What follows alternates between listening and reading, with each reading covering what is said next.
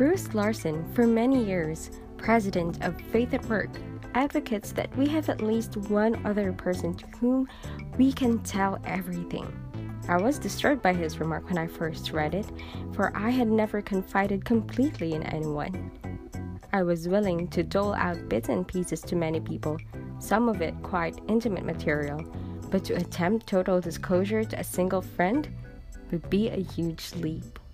However, a few years later, I took that leap, or rather, my friend took that leap with me, emboldening me to do the same, and since then, I have known the amazing comfort that comes from having a brother who accepts me totally.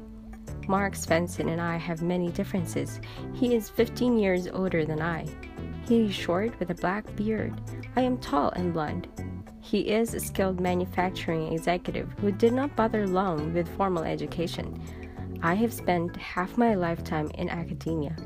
He is an immigrant from Sweden. I am Native American. Yet I can be totally myself with Mark. He accepts me with whatever vagaries of mood I bring, and I do the same with him. He does not always approve of my behavior or my thoughts, but I know that however much we disagree, he will not try to censure me.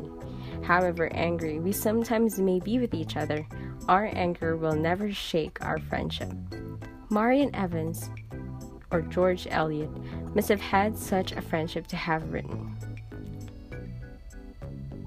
Oh, the comfort, the inexpressible comfort of feeling safe with a person, having neither to weigh thoughts nor measure words, but to pour them all out, just as it is, shaped and grained together, knowing that a faithful hand will take and sift them, keeping what is worth keeping, and then, with a breath of kindness, blow the rest away.